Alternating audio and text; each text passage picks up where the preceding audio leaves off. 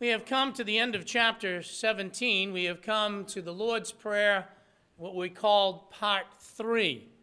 This is the last section of the 3 parts that we have divided as we have looked at the Lord's Prayer. Again, just for 1 second, we have recognized that what is commonly called the Lord's Prayer, Our Father who art in heaven, is really not the Lord's Prayer. He never prayed that. And that was not something that was intended to be repeated over and over and over again, and yet that is what's done with that particular prayer.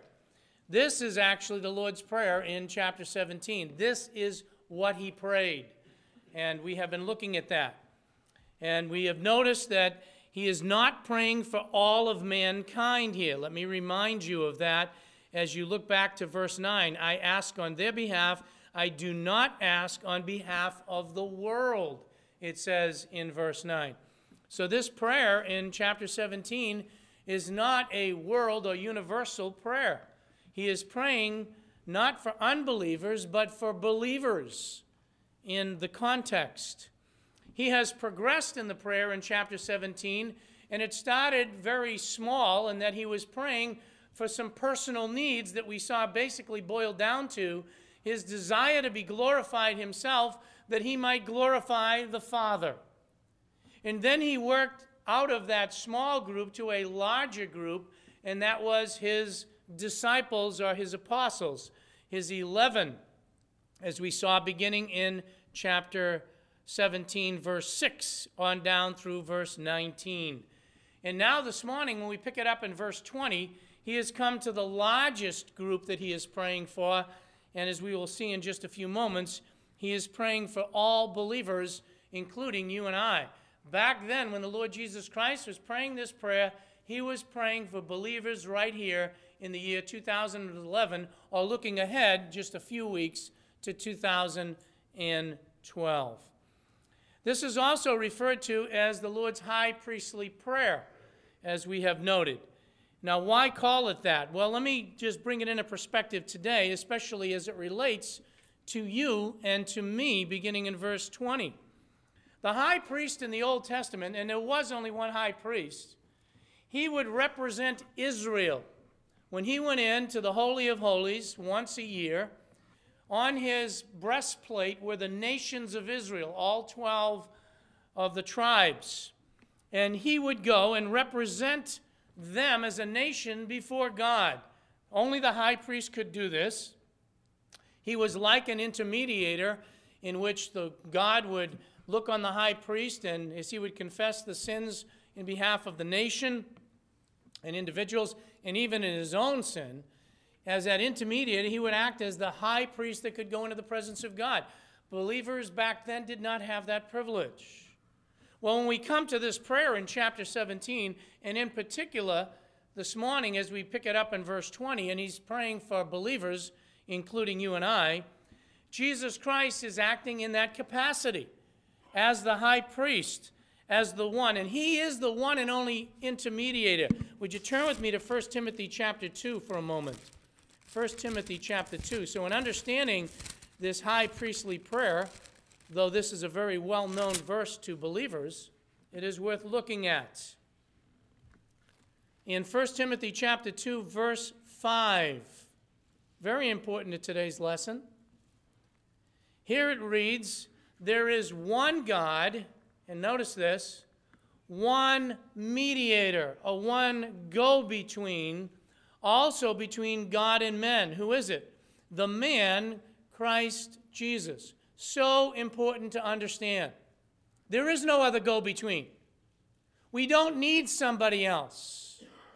Growing up as a young person in the denomination that I was in, the concept was you had to go through a priest, or you had to go through a saint, or you had to go through somebody else to reach God. That is not true. The scriptures make it very clear there is only one mediator between God and man, and that is the man Christ Jesus. He is the only go-between because he is the only one that could represent us before God as the one who atoned for our sin. We don't need a priest. We don't need a minister. We don't need a rabbi. We don't need a saint or somebody else. We can go directly to God. because of the work of Jesus Christ. He acted as the high priest. Go with me to Hebrews chapter 4. Hebrews chapter 4. So when Christ is praying here in John chapter 17, he's acting as the high priest, the only one that could truly go before the throne of God and really pray for us the way he did. In chapter 4 of Hebrews, let's pick it up in verse 14. I want you to see this. Just go through a few verses together. And listen carefully as I read. Therefore, since we, that is believers, have a great high priest. Remember the Old Testament? Only the high priest could go and represent all of Israel. It says, we have a great high priest. And it identifies him. Look, who has passed through the heavens, Jesus, the Son of God. Let us hold fast to our confession. For we do not have a high priest, and this is great, who cannot sympathize with our weaknesses. We have many weaknesses. We have sin. We have problems. We have discouragement. We have all of these things. Can God really understand? Well, it says here, our high priest can sympathize with us. We have one, verse 15, who has been tempted in all things as we are.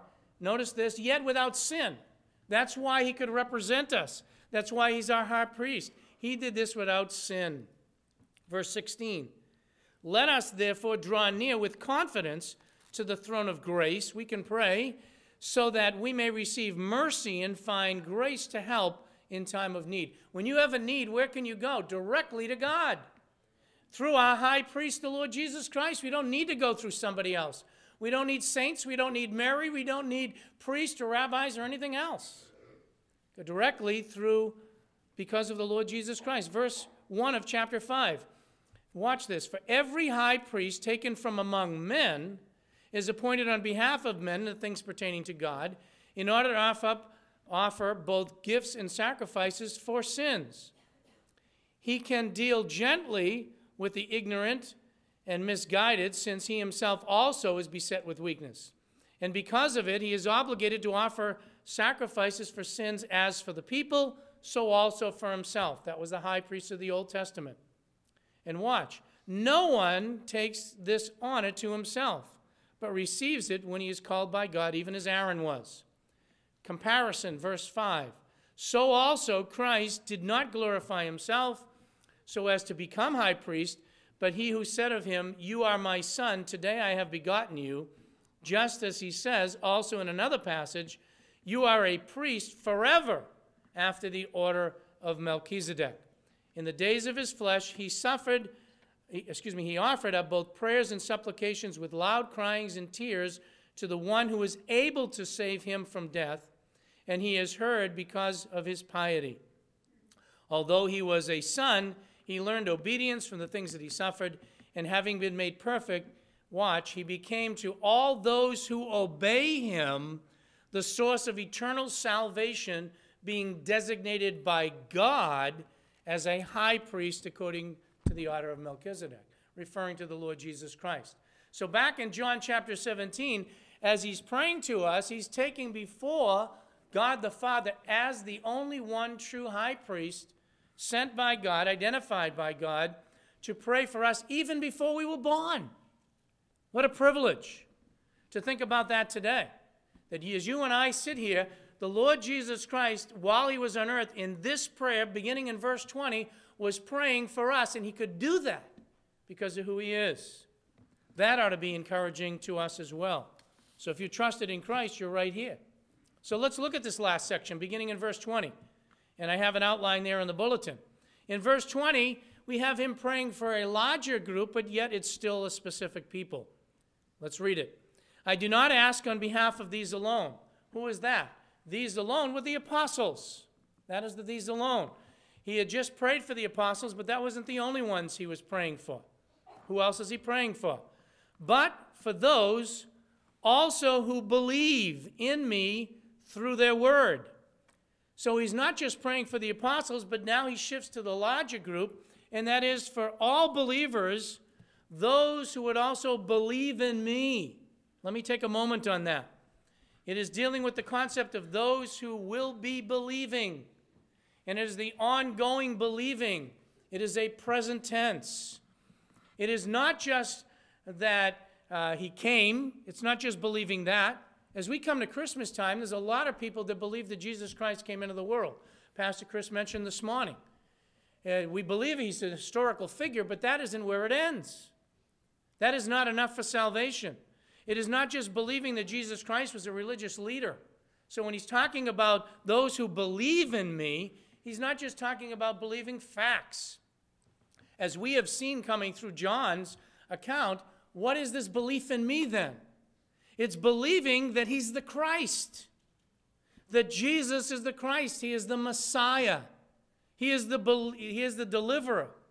He's the only one who's one with the Father, who was sent here by the Father. He is the one and only Savior of the world. That's who the world needs to look to. Now, let me say that this is not a message that's desired by the world that you and I live in the 21st century. It is looked at as too narrow. It is looked at as not being politically correct. It matters not. What matters is the message that God has given us, because he's the one I have to answer to. He's the one that you have to answer to. And when all else is said and done, and you reach the point of your deathbed, he is the one you're going to go before, and it matters not whether it's politically correct. What is going to matter is whether you believe the message that he's given. And his message is that Jesus is the Christ. That is the whole context of this believing in me. Just go back in what we've learned. Go to John chapter 14. Go back to John chapter 14. Look at this. Look at what he has just told them before he prays this prayer. In John 14:6, he said this. Jesus said to him, watch, I am the way. That's exclusive. Then he says, and the truth, and the life. He's the way, the truth, and the life. Then he says this, no one, that's universal. No one comes to the Father but through me. He's the only way of salvation. That's why Christmas is so significant when we think about the birth of Christ. As was sung this morning, this is God with us. Look at chapter 14, verse 9. Philip said, I'm summarizing it, but that I can just see the Father. I would love to see God. Look at what Jesus said to him in verse 9. Jesus said to him, have I been so long with you, and yet have you not come to really know me, Philip? What does he say? He who has seen me has seen the Father. How could he say that? Unless it was God with us. Go to the 17th chapter where we are. Go back to chapter 17 of John. Look at verse 5 that we studied together. Now, Father, glorify me. Watch this. Together with yourself, with the glory which I had with you. Well, when was that? Before the world was. You see? He left heaven because man can't save himself. We can't save ourselves. No church on the face of the earth, no religion on the face of the earth, no measure of good works will ever get us right with God. We could never do enough good works. Not only that, it would not make up for all the sin that we have done. You say, well, I didn't commit murder. In your heart, have you ever done that? Have you ever done that? Have you ever hated someone? I just heard that word very recently. Have you ever hated someone, or has somebody ever hated you? That is the sign of murder. If you've done that to anyone, you've committed murder in your heart. Well, how do you atone for that? How do you just, by going to church? Does that take that all away?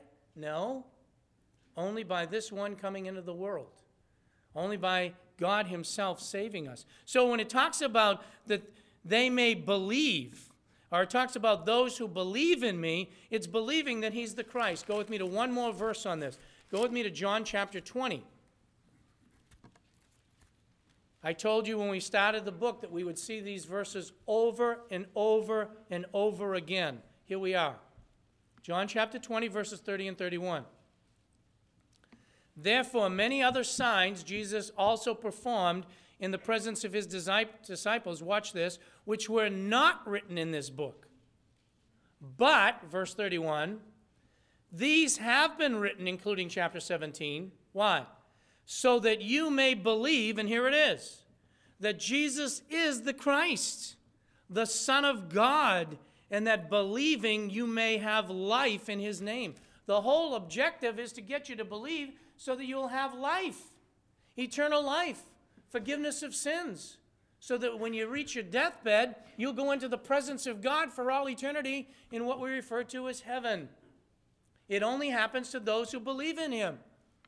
There will be thousands, if not maybe hundreds of thousands of people, possibly millions, who during the next 2 weeks will sing all kinds of Christmas carols, many of which they won't listen to the words that they're singing. Hark the herald angels sing. How many are going to sing that? And they'll sing the words that he came to give a second birth, and they won't understand what they're singing. What do you mean a second birth? Nicodemus asked that. Can I go back into my mother's womb? No. That is that he's given you life, forgiveness of sins, and a new life with God. That's what the songs are all about. Emmanuel, what does that mean? God with us. So when he's praying this prayer, let us understand. When he says in verse 20 that I'm praying for those who believe in me, it's not just believing facts about the Lord Jesus Christ. That will not get you to heaven.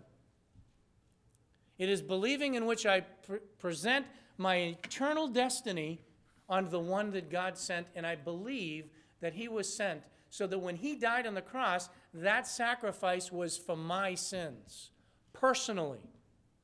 And when I've come to believe that, when I've come to believe that he's the Messiah, when I've come to believe that child went to the cross, rose from the dead, and is back in the presence of the Father now, and that's the only way of salvation, when I believe that, I truly am a Christian.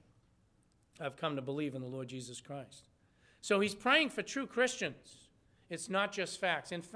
Incredibly, he said in chapter 8, I won't turn there, but you might recall verse 31, he said that if you continue in my word, then are you my disciples indeed.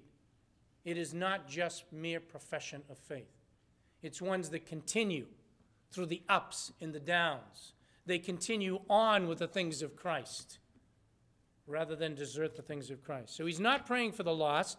He's praying for those now who will become true Christians, who will become believers, not just by noting facts, but they will become believers. How? How do they become believers? Look at verse 20. Through their word. Through their word. He's praying for those who would hear from the apostles. He's dealing with faith. Salvation is by grace through faith, that not of yourselves. It's the gift of God. I love Christmas for this one reason. It is a tremendous visual aid to the world of God's gift. Don't raise your hand, but how many of you next week will exchange gifts? What's a gift? By its own definition, it's free. I don't think there will be too many of you that will receive the gift and say, terrific. How much do I owe you? No, no, no, no, no. You will take that gift freely. That's what God's gift is. Salvation is a gift. It cannot be bought. It's received. And by the way, using that illustration, you don't get the benefit of the gift till you open it up. And you don't get the benefit of salvation till you receive it and open it up. And that free gift of salvation is found in Christ.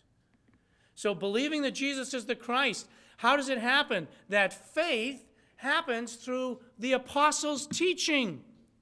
It is not religious teaching. It is not church law. It is not the laws of Fellowship Bible Church or Roman Catholicism or Baptist teaching or Presbyterian laws or any of that. It's simply the apostles' doctrine that they gave. It is not based upon feelings. It isn't faith because I had this special revelation personally. I want you to notice that. I'll make the statement now. Every single New Testament believer, you check this out, every single New Testament believer, including today, and if the Lord tarries beyond our generation, that will ever be saved, must come through the apostles' teaching. They must. We didn't meet them, but we're relying on it. It is not based on visions. How does faith come, Romans 10:17? Faith comes by hearing, and is that all it says? And hearing by the Word of God. Where did we get that New Testament teaching? The apostles. That's why he prayed this way. I'm praying for all those who will hear your words, because they're going to come from God, and they will believe. That's why you have the responsive reading. Go back there for a second. Ephesians chapter 2. I want you to look at it closely.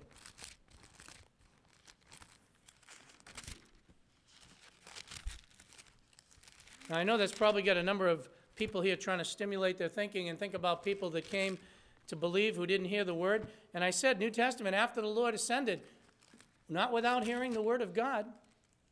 Doesn't happen by visions. And in Ephesians chapter 2, just for time's sake, go down toward the end of it, pick it up in verse 18. For through him we both have our access by one Spirit to the Father. So then you are no longer strangers and aliens, but you are fellow citizens with the saints. You notice that saints are not dead people? If they were having fellowship with the saints, these are people that are alive and are the household of God. Now watch this. Having been built upon the foundation of who? The apostles and the prophets, Jesus Christ himself being the chief cornerstone, in whom the whole building being fitted together is growing into a holy temple in the Lord. That's what he said. What are we built upon? The foundation, the teaching of the apostles. And that's what he prays for, everyone that would believe on them. Why? Because the Lord Jesus Christ entrusted his word to them. They are the ones that identified that Jesus was the true Messiah. You check it out. Let me give you some references. In Acts chapter 2, right after the day of Pentecost, particularly as you look down in that passage, you find that, let's turn there. Acts chapter 2. Let me just show you a couple of things quick, rather than just referring to it. I want you to see it for yourself. Acts chapter 2. First notice verses 22 to 24. Right after Pentecost, he's preaching to them, and then he says this, Men of Israel, listen to the words of Jesus the Nazarene, a man attested. Who is speaking here? Peter, one of the apostles. Attested to you by God with miracles and wonders and signs which God performed through him in the midst of you, just as you know. This man, delivered over by the predetermined plan and foreknowledge of God, you nailed to a cross by the hands of godless men, and you put him to death. But God raised him up again, putting an end to the agony of death, since it was impossible for him to be held by its power. Now jump down to verse 36. Therefore all the house of Israel know for certain that God has made him, who? Jesus Christ, watch, both Lord and Christ, this Jesus whom you crucified. And what happened? Now they that heard this were pierced in their hearts, and they said to Peter and the rest of the apostles, Brethren, what shall we do? And he told them, repent and be baptized, and you'll be saved. That's what he said to them. And you jump down to verse 42 and notice this. They were continuing, devoting themselves to what? The apostles' teaching. Peter right away from after Pentecost. What you've got is the message that came through Peter to help them understand in the New Testament that Jesus is the Christ. I won't turn there, but in Acts chapter 19, you have the disciples of John the Baptist. What was the problem? They were living, and the apostles come along, and Paul says to them, to who do we baptize? John's baptism. Wait a minute. You need to understand that John was talking about Jesus. And he gives them the apostles' doctrine and points them to the fact that now they need to see that Jesus is the Christ. Then what happens? The Holy Spirit comes on them. According to 2 Timothy chapter 2, verse 2, many of you know that passage. It is the apostles' doctrine that we are to take, and we are to teach to men who can teach others also. Why? Our responsibility is to teach the New Testament. Our responsibility is to pass on that which was given to the apostles. And so belief comes through that. Why say that? It is so important. Because there's many with a different understanding of Jesus Christ. But they need to understand the Jesus Christ of the Bible. And they need to understand salvation as delivered and professed by the apostles, not by some church doctrine. It'll do you no good to base your salvation on what I think. You need to base it on the Word of God. You need to base it on what God has said. And that's why this church stands for what it does stand for. It stands for what? The Word of God and preaching and teaching the Word of God. Why? That's what people need. This world is filled, not just with sin. You see it everywhere with the things going on. There isn't a day that doesn't go by that on your TV set, on the internet, on your newspapers, if you're reading them anymore, on all of those things, or on your computer or handheld, whatever it is. And the news is bad, bad, bad, bad, bad. What's the world looking for? Good news. There is good news. I put the message in the bulletin, and I purposely emphasize the word good news. The good news is found in Jesus Christ. And the Word of God, it is the disciples, the apostles that pass this on. So how does through faith come?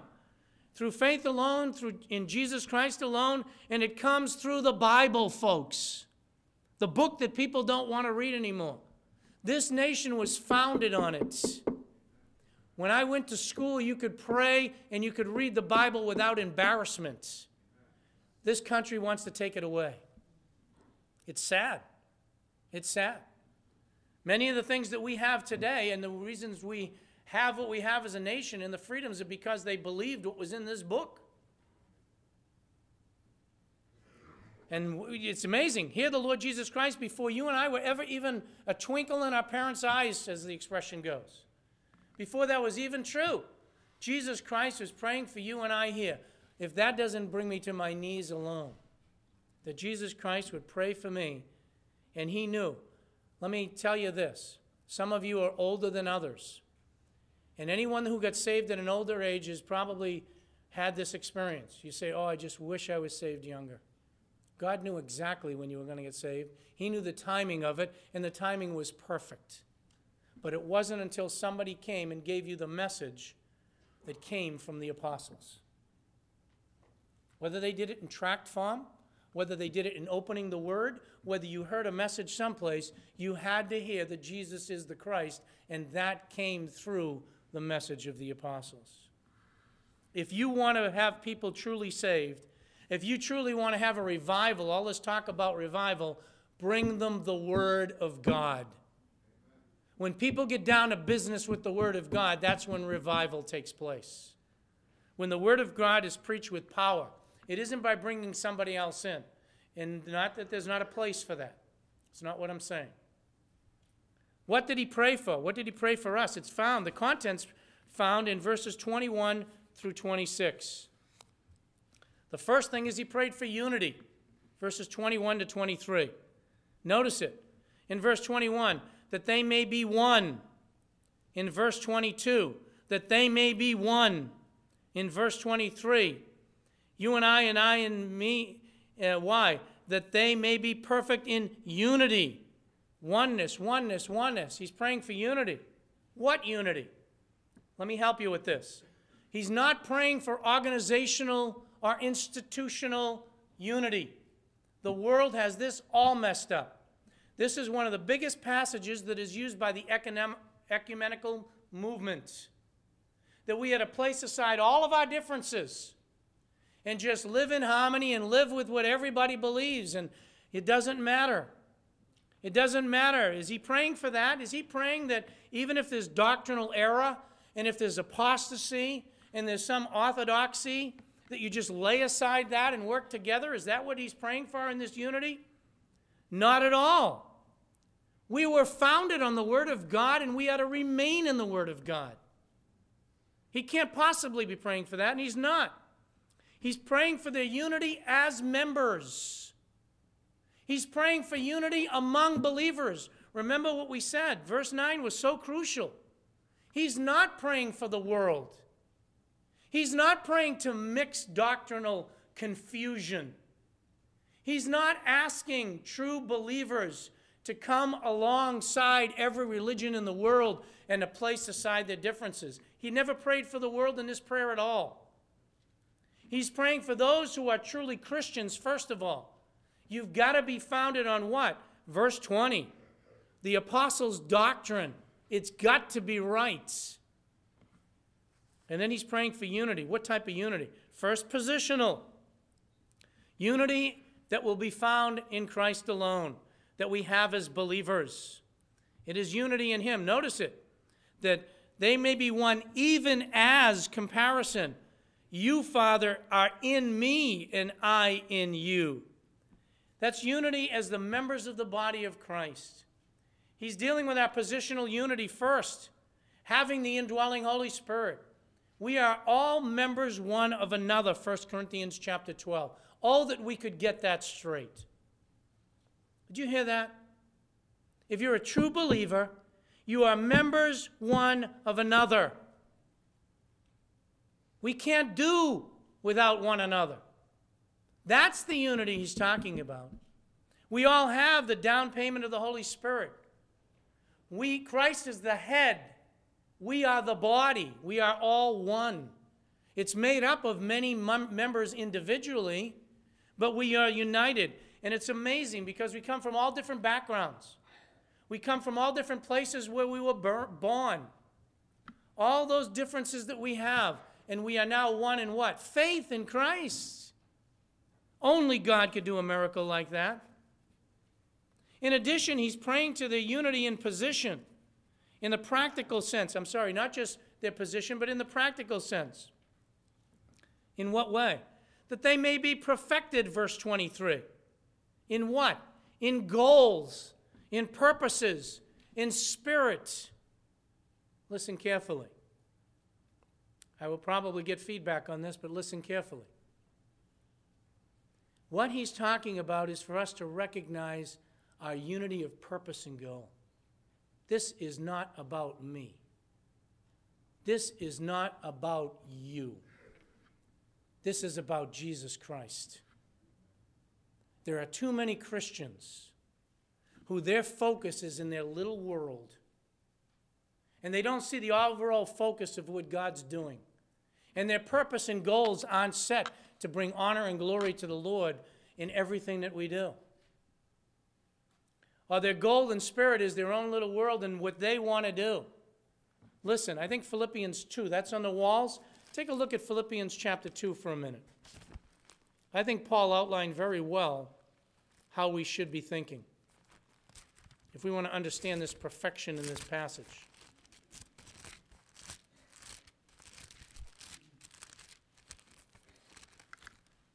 Look at just one verse, Philippians chapter 2. Let's look at verse 2. Verse 3 and 4 on the wall. He says, make my joy complete. Watch. By being of the same mind, maintaining the same love, united, that's unity, in spirit and intent, that's unity, on one purpose. There's 4 items for you. Mind, love, spirit, purpose. That's the prayer. And you go back in John chapter 17, and that's what you see. That they would have that relationship with the Father of being one, just like the Father and the Son are one. How's that possible? With the indwelling Holy Spirit. But I want you to see that it's also the outworking of being perfected in unity in that mind, soul, spirit, love, purpose. How do you see that, Pastor Dan? Because that's what reflects the evangelism. Look at verse 21, 23. That they may be perfect in unity, so that, here's the purpose, the world may know that you sent me and loved me even as you have loved me. Notice that. It is evangelism. You talk about evangelism today. What is the evangelism or witness to the world? It's verse 23.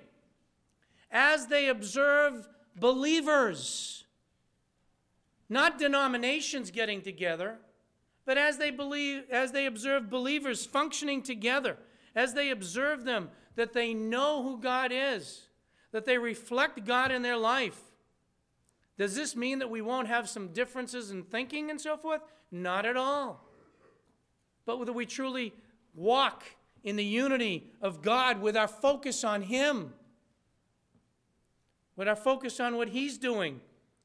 And so he was praying for the church, not only for their salvation through the Word, verse 20, not only for their positional relationship of unity with Christ through the power of the Holy Spirit, but also for functional in the world.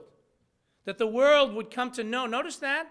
That the world may know that you sent me. How is the world going to know that Christ was sent? By observing believers in their unity,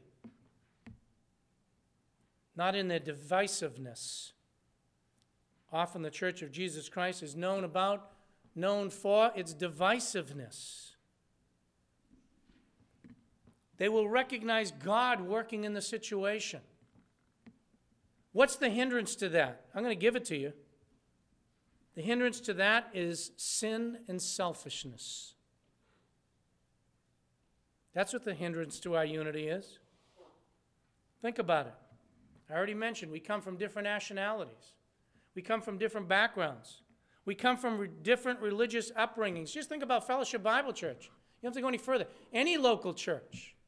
The church universal. People have been saved out of all kinds of things. From atheism, from denominationalism, from religion. And they've come to trust in Christ. Some are Italian, some are Irish, some are English. Whatever you want to put in Scottish, go on. I don't want to miss somebody. I will. But do you know the point? Some have lived in wealthy circumstances. Some have lived in poor. What is the one thing that's united them together? The apostle doctrine and coming to believe that Jesus is the Christ. How is that going to function in the local church? He was praying for it back then. It's going to happen when their hearts are in unity, in mind, in purpose, in direction. And it is sin and selfishness that gets in the way. And he was praying for that. We can't let that get in the way. We ought to be known by our love one for another. And you say, yeah, Pastor Dan, take the message. And you know what, as I stand before you, that is correct. But it's a two-way street. We all need to love one another. You need to love the people on this side of the room. But yeah, you know what they did to me? Is that the way love is to function? Yeah, you ought to love them on that side of the room too. You don't get out of it. And those in the nursery, or in the back, or that didn't make it today and are traveling. That's how it's to function. I am absolutely amazed at how long Christians hold on to things. Well, 20 years ago this happened. 20 years ago. And you're still thinking about it? You better take a good look at your salvation. That's the way we operate. He was praying for the unity of the body so we would represent Christ to the world. So that we would function as you go into your neighborhoods, as you go into work, as you go in and function in this world, they ought to see your life as bringing honor and glory to God, and they want to know about the Christ that you know. He was also praying, and I need to finish it up, but he's praying for their future resurrection and home. Why? Notice verse 24 very quickly. Father, I desire that they also, whom you have given me, be with me where I am, that you may see my glory. This is a rather interesting statement. Here, while the Lord was on the earth, he prayed for you and me. He prayed for our unity in the body of Christ. He prayed for our unity one with another, and he prayed that we'd be with him. Isn't that amazing? We think that God owes us heaven. No, he doesn't. Do you ever think about that? We talk to people, in fact, unfortunately, many times the gospel's given out that way. Wouldn't you like to go to heaven? I've said that to you before. Who in the world is not going to say, of course? And then we think, read these 4 spiritual laws and you're all set. That's not the way it works, folks. We don't even deserve heaven. We don't deserve forgiveness of sins, but God's love, that's the love of God. He not only loved us enough to die for our sins, But let's be honest. Take a step back. Jesus could have died for our sins and says, that's it, fine, I died for their sins, and then we could just go to the grave and never be with him. We think we deserve heaven. No, the Son prayed, Father, I want them where I am. Aren't you grateful? I'm grateful. That Jesus not only prayed that his dying for sin would be sufficient to take care of my sin, but he prays right there that they whom you've given me, that's only believers, the only ones that will ever be in heaven.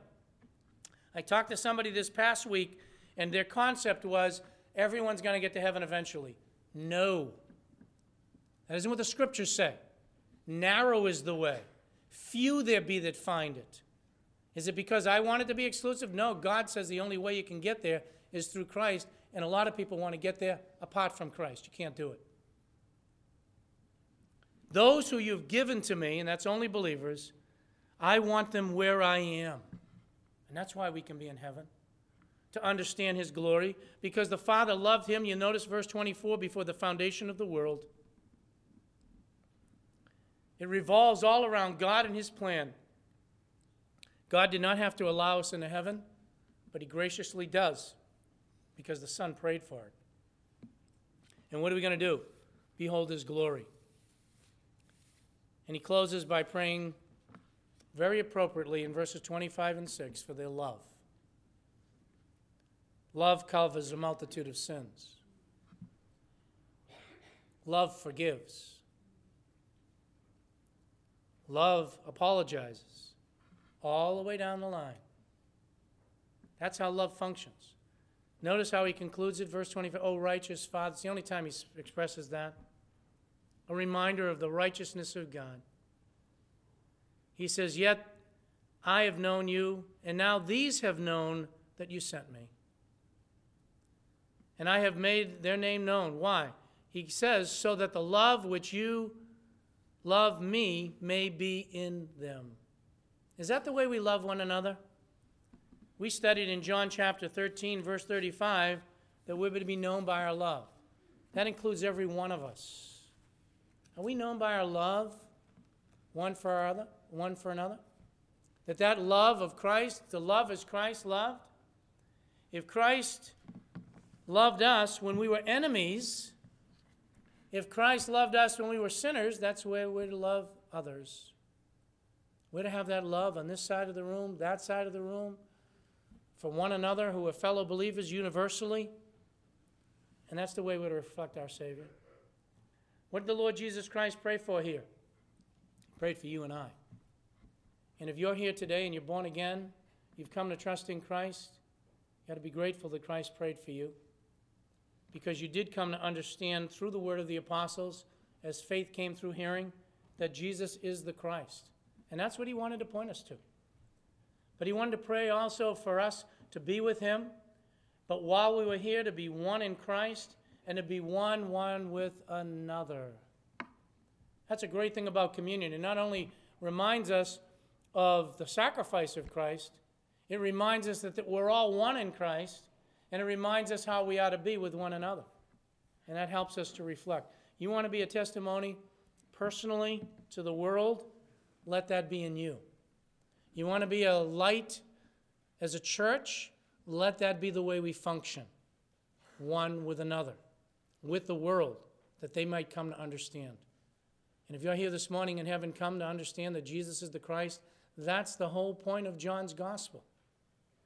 These things are written that you might believe that Jesus is the one true Savior of the world, personally. He died for your sins, and to believe on him that you might have forgiveness of sins and the gift of eternal life. That's really our Christmas prayer. I'll be repeating that tonight and next week. But that's our Christmas prayer for you. That if you haven't come, that you'd take the gift that God gives, you'd receive it and open it up. The benefits are eternal. Let's pray. Heavenly Father, I thank you and praise you for your love and grace.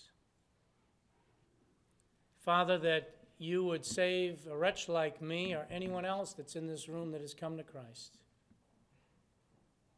We come before you with nothing.